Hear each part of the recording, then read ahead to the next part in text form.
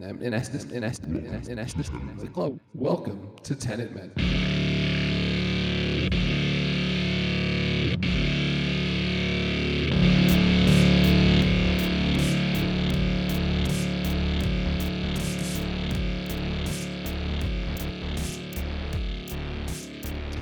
Welcome to Tenet Men. I am your host, Steve, and I am joined by my co-host, Kevin, and together we are doing a complete and methodical review of the Christopher Nolan 2020 epic high-concept time travel film Tenet. We are doing a minute-by-minute analysis of the film by conducting our own temporal pincer movement. I am on the red team moving forward through the film, and Kevin is on the blue team moving backwards through the film. How are you, Kevin? Oh, I'm good. It's nice being uninverted and being able to take your mask off. Breathe some fresh. Breathe some non-inverted air. I bet. Yeah. How do they invert the air? Do they take oxygen tanks in there with them? Wow. Let's think about that. So if they are, well. Oh no, you're breathing CO2, right? Well. Oh my gosh. Okay. Well, put a pin in that. Wow. They addressed. I like within 60 seconds of the show starting, you're just opening up a can of worms.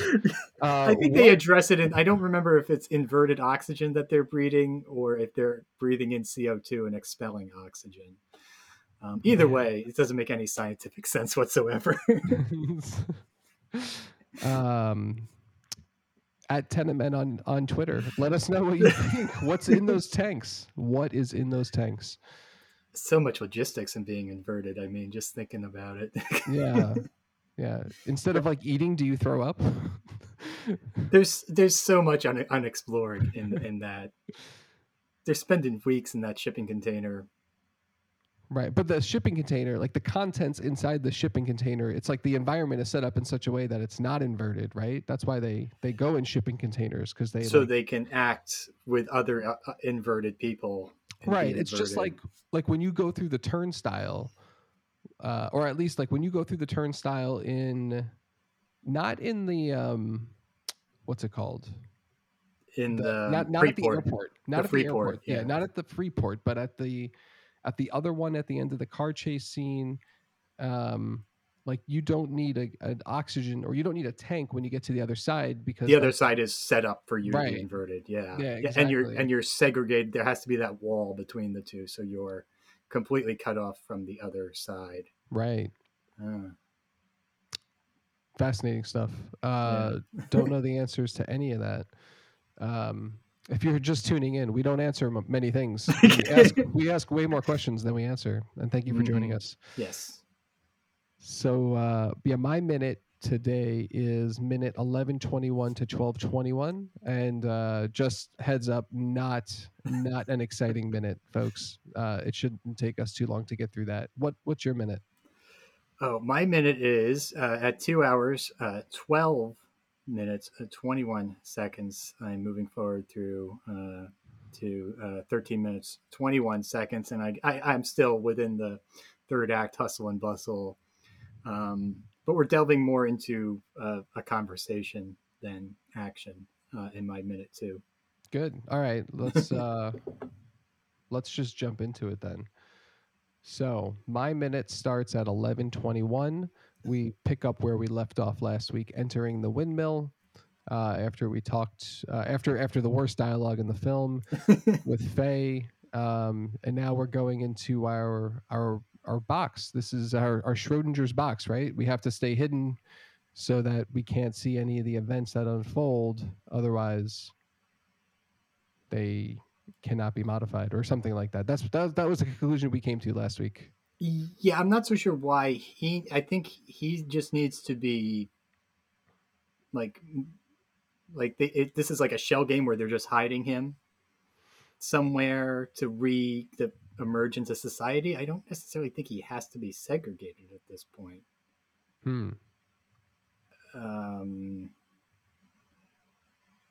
Right? I don't know. Do you have a different interpretation of why he's in the windmill? Because he's got to be in the box, right? Like he can't see the events that unfold because the knowledge needs to stay divided. If he knows what happens, then he won't be able to change it in the right way. True. Yeah. I thought this was the conclusion we came to. It was It like is. the It is. I'm just like he hasn't been inverted yet, so there's no, no he's not reason. inverted. He's Yeah. traveling. He's traveling through normal time, like the rest of us plebs, Mm-hmm. and he, yeah, he'll get to. I guess like what are the events that are happening that he has to stay hidden from? It must be like no, Is I don't we know. see these windmills again? Like he passes by them We do this in again. Yeah, in his trip back in time to the beginning of the film. right. Yeah, So we do this. We do this I inverted. yeah, I think this is mostly just a shell game. I might be wrong. And if you have a theory, put it in. Write a review right now for how good or bad you think this podcast is, and tell us what your interpretation of why he's in the windmill is. But I think they're just dropping him off in the windmill to spend some time, and then get picked up like he's a crew member and reshuffled into society, so there's no record of him reemerging or anything. It's a I spy. This is mean, just spycraft, I think. oh, I don't think so. I think he's there to not witness the events that are unfolding, so that he has the opportunity to go through them inverted and I change guess stuff. so. What would be I'm trying to think what would be going on in this time. Would the airport thing be going on? Would the car chase heist thing be going on? So like just thinking about the I think both of those timeline, things might be going on no, around they're this not. time. They're not because he's going to They have to come be. out and both of those things are going to happen. Yes, Both of the neither of those things have happened yet. So I don't true. think there's anything later in the movie that's really happening here other than Yeah, that's we're going to go through this again as inverted people just to yeah. get back to the time of the opera house siege. I'm open to either interpretation. I'm not sure. Okay. I'm not sure it's important to the movie. We are here to overthink everything in this movie. Yes. So I think it is important. Anyway, so 11:21, we're entering the windmill. He sits down. He opens up a bag of stuff. He's got an orange work vest. He pulls out a gun. He plays with the gun. He checks for rounds. And he finds like a little black cylinder, and the contents inside the cylinder is another suicide pill, which is the only time we see this second suicide pill. I think in the rest of the movie we don't see this again. But it begs But the question: is it real or is it how fake? can you trust the suicide pill at this Right? point? Yeah. I mean, like fool me once. I don't think so. No thanks. Not interested in your coma pills. And that's a hell of a suicide pill for it. It's got to lower his heart rate enough to be undetected. Like that's I don't know how you can have a that convincing of a suicide pill. I mean, the Russian driver just didn't try very hard, right? They assumed he was dead. You think Yeah, they'd still like put a bullet in him though, right? Just to make sure. yeah. You would. Yeah, there's a lot of loose ends to that suicide pill Yeah. thing. Um, but anyway, I don't even know if it like does it really need to be in the scene? Like they probably could have cut that out and saved 2 seconds. Yeah. Um, Again, same pill I've already talked about. We see Sater playing with that's the pill he's going to take. that's true. That is a good point. But Yeah. again, this points to my theory that the algorithm actually does nothing. Actually, you know what's funny Because is like, hold on your thought, like if because Sater does have the pill at the end, but like, wouldn't it just be hilarious if it was another fake and he takes it? and he wakes up and like whatever like the thing goes like I don't even. He's like, is this the afterlife? No, Like, he would have to no, keep living, right? Yeah, because he. Ugh, wait, what's happened to Sap? Oh fuck, I don't know. I think All time would be whatever. I don't know. Again, we don't see the algorithm go up, so we have no idea what it actually does. If it actually works, it's all fake. you're getting us off track. Go ahead. The algorithm is real. Like I think your theory is nonsense. The algorithm inverts the world and destroys the universe as we know it. It's a question of faith, which we'll get to in my minute. Good. Yes. Fantastic. Let me get through my uneventful minute here. So that takes a whole 20 seconds, and then we're up to 11:41, where we are climbing the ladder because why not? This is like for the next 40 seconds in my minute here. We're basically a hamster in a cage here, because we're just repeating some stuff. But we climb the ladder, like some exercise, we do some push-ups, and then we break to him playing with the gun again. Which if I had a gun and a windmill, I'd probably play with it a lot too. So no It's not no much going fault, on in there. right? Yeah. 11:53, he wakes up, and then repeat, back up the ladder, play with the gun, and then he does some chin ups, at the halfway point on the ladder, which is pretty dangerous, right? Because if he falls from there, he's going to be very badly injured. I don't know, like why not just go a couple steps up and do your chin ups from there? Like why do you have to go all the way to the top and do them? It's. I mean, I imagine he's created some sort of a schedule for himself that he just has to complete. Like maybe he's go every 5 rungs. He's doing Yeah, but 10 pull-ups. what happens when you get to the top and like your arms are tired and now you can't climb back down? Well, the adrenaline will push you through at that point. He's creating motivational. Uh, It's the whole like fear of death thing, right? Like you can get through anything if that fear. This is Batman all over again. yeah. Well, me and my wife have different exercise styles. We're both doing triathlons and marathons this year, and sometimes, um, like she's always talking about like using stationary, but she uses stationary bikes and treadmills and stuff, and I never do that. I always go out. I always do out and backs. And sometimes, like I'll tell her, I'm like, yeah, well, sometimes if I want to do 20 miles, the only way to be sure I'll actually hit that 20 miles is if I run 10 miles away. And of course, there's only one way back. I'm doing 20 miles that day. I've done that. I've done that on the bike. I wanted to Yeah. do 50 miles once, so I went 25 miles out, and then on the way back, I think I had like a heat stroke. Oh my God. And I had to stop. Like I was like 5 miles from home too, which was the biggest bummer. But I remember just stopping and laying down on like a park bench for like a half hour because I was so sick.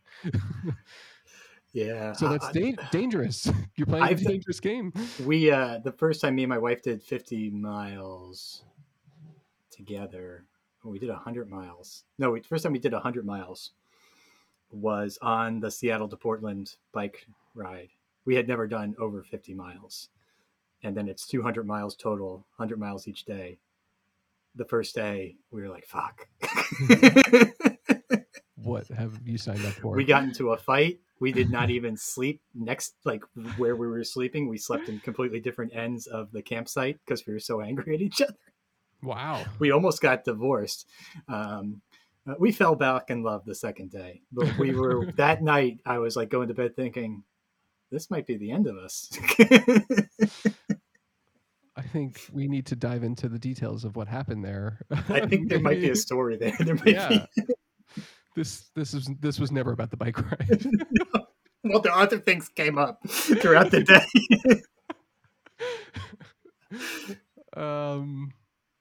Let's get back to the minute here. So yeah, anyway, up really high in the ladder, doing some chin ups, and then back sleeping again. Except this time he wakes up because there's a ship horn blowing, which wakes him up. He immediately grabs his gun, and then he opens up the bag and looks like he's going to get dressed. And that's where my minute ends at 12:21. Shirtless, looking through the bag. And then about to blend in my next minute. Over to you. Oh my God. Okay. Team Blue. Diving right into the action with our Team Blue, Neil. The only thing I'll bring up is a little bit of this happened in my life. We saw the end of the conversation on the phone between the protagonist who's locked behind the door with Ives, who's writhing in pain, Volkov, who's screwing around with the equipment to drop the algorithm, and he's talking to Sater, who is on the boat, speaking kind of loudly with a cat right behind him during this whole conversation. I didn't bring it up then, but the only thing I'll mention is just prior to this, they're talking about God. So apparently, Sater has found some sort of religion in all this. There is some stuff that is in this script that I have that is not in the final movie. Just a couple of lines. There's a couple of lines just before this, and there's one coming up that is omitted, but I'll let you know which line it is. Um, but that's not where we start. That's just we're in the middle of that conversation, but we're cutting to Neil, who is in his cool camo truck, a nice SUV style. It could seat a family of 6 comfortably, I think. And he's cruising through the Stalask 12 hellscape. He comes upon the protagonist and Ives. He's in forward motion at this point. No, yes, he is in forward motion at this point. Um, and so he comes up behind Ives. He's honking his horn. He's screaming, "Wait, wait, wait!" as they run into the tunnel to get into the hypo center, trying to stop them before the tripwire goes off. It doesn't work. Um, then we cut to the lady who's in charge of Blue Team. Her name is Wheeler, according to the script. I don't know if that's ever stated. We cut to her leading her team towards the Chinooks that are lowering the containers where they will exfil. In the script, it says that she sees the red team reassembling the anti-aircraft guns that will apparently shoot at her as she's flying away, which is just an interesting aspect of this. The red team is disassembling them, but the blue team is but from the blue team's perspective, they're reassembling them. That's I don't see that in the movie. It's just in the script. But we do see Wheeler leading her team towards their exfil center. Now we go back into the hypo center.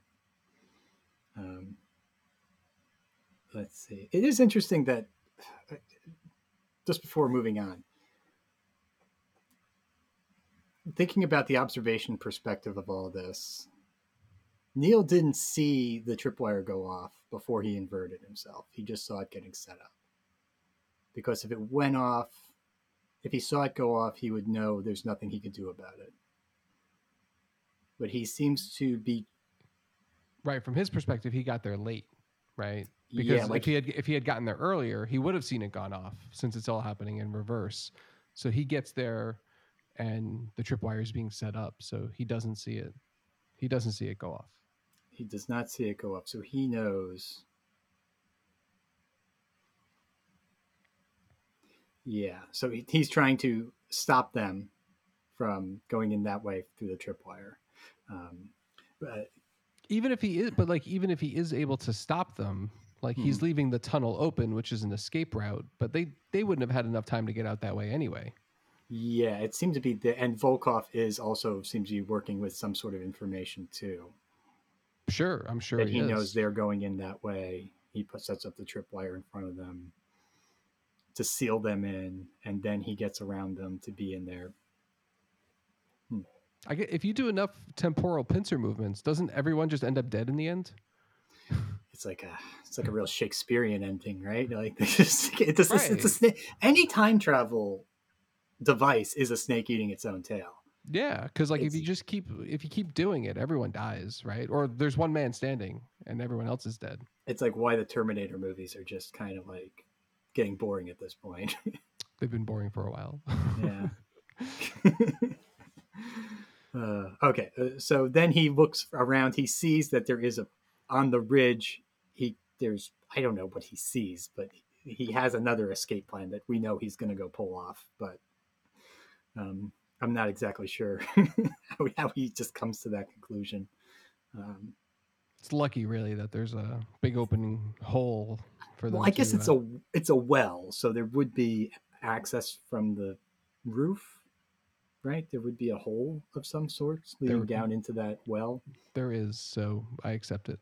Yeah, I'm sure he looked at a map and he knows all the ins and outs. Right, they've had the satellite imagery, right? That's true. Okay, moving on. Now we go back to the conversation. The protagonist is watching Volkov pick up. This is interesting. This is how the algorithm is described here in the script. We see and this is the first time we see it assembled. Yes. The protagonist watches Volkov pick up a black metal geometrically complex bar, ... the algorithm. Yes. So we actually see him attach the last piece, and it just looks like that crazy contraption. Um, It looks like uh, you put on like a camera lens. That's what it looks like. Like each piece of the algorithm snaps together like a camera lens. If you've ever messed around it, with like an SLR, hmm. Yeah, like that's this. an interesting idea. And like each piece of the algorithm had its own unique shape. Yes. And it looks like to me that it is itself a palindrome of shapes. Oh, I don't think so. It doesn't. I'd have to, I'd have to look again. It didn't look like yeah, a palindrome. of shape. Uh, Great idea though. Too late to execute. Also thinking about this some more. Like, is this the same plot as like Thanos and the Avengers? Get all the stones and destroy the world. Well, isn't that every crazy person's friggin' There's also time this? travel in there. Is this just like the spy version of Avengers Endgame? There's always like time travel is always comes up in like the third installment of a like a prolonged series. Yeah, Like that might be Teenage Mutant Ninja Turtles, the third one, they go back in back in time. time. That was a good Um, movie. Good movie. no, it was. Oh, Yeah, no. I miss those days. That first one, still really good. The first one was really good. Super That, Shredder. Uh, no, yeah. that's the second one. Yeah, Is it yeah, Super Shredder is the second? yeah. You can't go straight to Super Shredder. Oh, maybe you're right. Yeah, I think you're Yeah, right. you gotta. You Yeah, first you introduce them, then you up the yeah. ante in the second one. Who were the two other guys? Uh, there's like In two. that one, Or no, maybe I'm thinking of the cart. It's been a in the long time. cartoon, it's Bebop and Rocksteady are kind Bebop of like and yeah, henchmen. Yeah, that's what I'm which thinking are of. both named after. Are they hip hop bands or are they breakdancing groups? It's beyond my expertise. Trying to remember. Okay, now let's get into some deep theological All right, conversations. let's go. Okay, Protagonist says, "You don't believe in God or a new future or anything outside your own experience." Pretty. They both have theological beliefs here. Seder responds. It's different in the script, but I'll respond how he responds in the movie. The rest is belief, and I don't have it.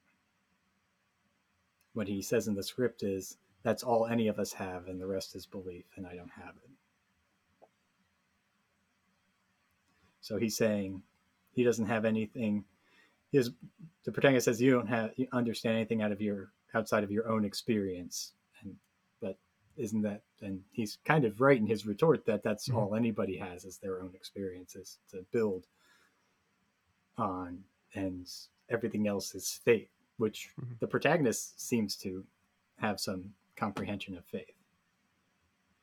So this is a good back and forth that I think gets lost within just all the action that's going on Well, here. I would say like I don't necessarily think we get the belief system of the protagonist here. I think he's a good negotiator in that he knows the right buttons to try and push to try and stop a madman from pushing the button, right? That's what, Mm-hmm. I don't like we're not and this is like, the biggest criticism of the movie is like the lack of character development on the protagonist. This is not character development for him, right? This is him doing his job as a CIA negotiator. True. Because he is he's buying time and he's trying to appeal to whatever humanity is left in Right. Seder to not do this. Because Exactly. just prior to this, before their God discussion, he brings up his son. Yes. Um, so, and that's what leads into this conversation Right. about their belief in Seder God. just has the greatest response to every one of the objections, by the way. So Seder, you can't debate this guy. He's too good. Yeah, he's already. I mean, he's dying. This is the end. He's made his plans. He's got his lovely wife there, a beautiful Vietnam sunset, a glass of vodka. This is how he chose to go out. Um, okay, so again, the conversation. Seder says, "The rest is belief, and I don't have it." Priyank says, "Without it, you're not human. You're a madman." Seder's response, "Or a god of sorts." He kind of Yeah. he kind of chisels it off at the end of sorts. Yeah, I know yeah. we were just talking about God, but as if he's singular. But maybe I'm a god. Mhm. of sorts, not the like. So Sator seems to have some sort of belief in an overall god. I think, yeah, maybe, I don't know, right? Like There's a maybe. piece in the script prior to this that it seems to suggest he does have a belief Okay. in the Christian God that's cut out of the movie in the script. Hmm. So it's interesting that he modifies after saying or a God, comparing himself to God, and then chiseling that off or negating that a little bit, just saying of sorts, a demigod, small g God. Um, and the protagonist responds, like I said, uh, which is their last part of the conversation. Um, and then he sees Volkov trying to figure out how the mechanic. It seems like Volkov didn't practice how to use the heavy machinery. Like he doesn't exactly know how to Oh get my the gosh. algorithm. Yeah, watching It's him so fumble with slow. that. That's the thing. Like you watch that scene a couple times and you start like just like, wow, this guy is he a professional or is he like a doofus? Well, I don't know. It comes up in the army a lot, where like you're you train and train and train to like take a city, but then like afterwards, when you're filling sandbags, somebody goes, "Hey, you know how to work a dump truck?" No. Okay, well, you're in charge of that thing now. It's like you get put in charge of a lot of heavy machinery that you really are not trained on.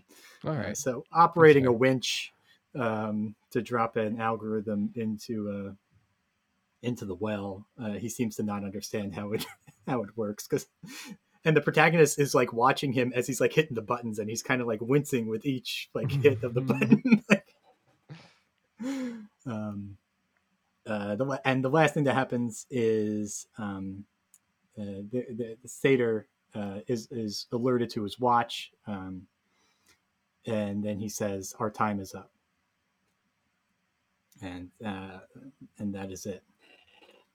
That's your That minute? that's my minute. Yeah, there's not much in here because there's so much action with Neil just driving a truck. Um, and then after this goes into they start talking about Kat, Got where it. he Okay. says, I'll give my wife your love," Right, and then right. they go, "Oh yeah, well no, I don't know her yet."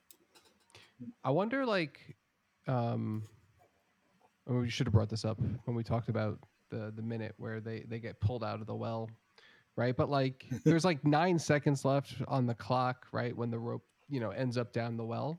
Mm-hmm. Ives and the protagonist, like, would they really try and like hold on together with that rope and get pulled out so they can all be saved with the algorithm? Or like, would they be more pragmatic in the moment and just try and tie the algorithm to the rope and stay down there? Like, what would really happen if there's 9 seconds left? Huh. It's a great question. I mean, well, we're writing a movie, so you want Well, that's a great ending too, with the protagonist dying, yeah, yeah. and Neil's left with the algorithm, but then by the understanding that all these people recognize the Oh, protagonist, like but we know he survives. it wouldn't work though because then Neil wouldn't know to go back in to unlock the door. Also, that too. Yeah, Also, it's kind of like, how does Neil know about the door? they mentioned it. They mention it. They Okay. mentioned it because he says something like, Oh "Oh, yeah, he says who opened. we could have used your help opening that door." Yeah. Okay. Yeah, which I think is Ives' way of saying like, "Hey, like you gotta go back and do it again." Oh hey, that was you. Yeah. Yeah, like Ives That is is an interesting. That's interesting. I could see it. I could see them having to write that into the script to make it make sense. right. Yeah, But that then too. also, you're right. It could just be them understanding the mechanics of the temporal pincer, um, and Ives subtly going, "No, I don't know who unlocked that door. I know a good lockpick around here, though." Yeah, exactly. He's sneaky like that. I think. Yeah, Yeah, Ives has a little bit more cunning, I think, he than the other absolutely two. does. He's Like the one he's, I want to know more about him than either of the other two guys at this point mm, because he's got a backstory. That should be the sequel to this. It's just like yeah, Ives' story. Ives is, yeah. I was just watching the Macbeth, the new Macbeth with Denzel, Hmm. and he's got the same beard his son does. Okay. So it made me think. It was making me think again. Could he play old man protagonist? Got the same beard. Ives rocking the same beard. Who would play old man Ives? Oh man, Ives. Hmm. All right. Well, I think that concludes our episode this week. Thank you all for listening to the Tenet Men podcast. If you've enjoyed this program, please take a moment to follow, rate, review this podcast on whatever service you found us on. Hit us up on Twitter at Tenet Men, and rest assured, folks, we will continue this temporal pincer movement next week. It's already happened. What's happened. Yeah. We'll see you at the beginning. I'll see you at the beginning, friends.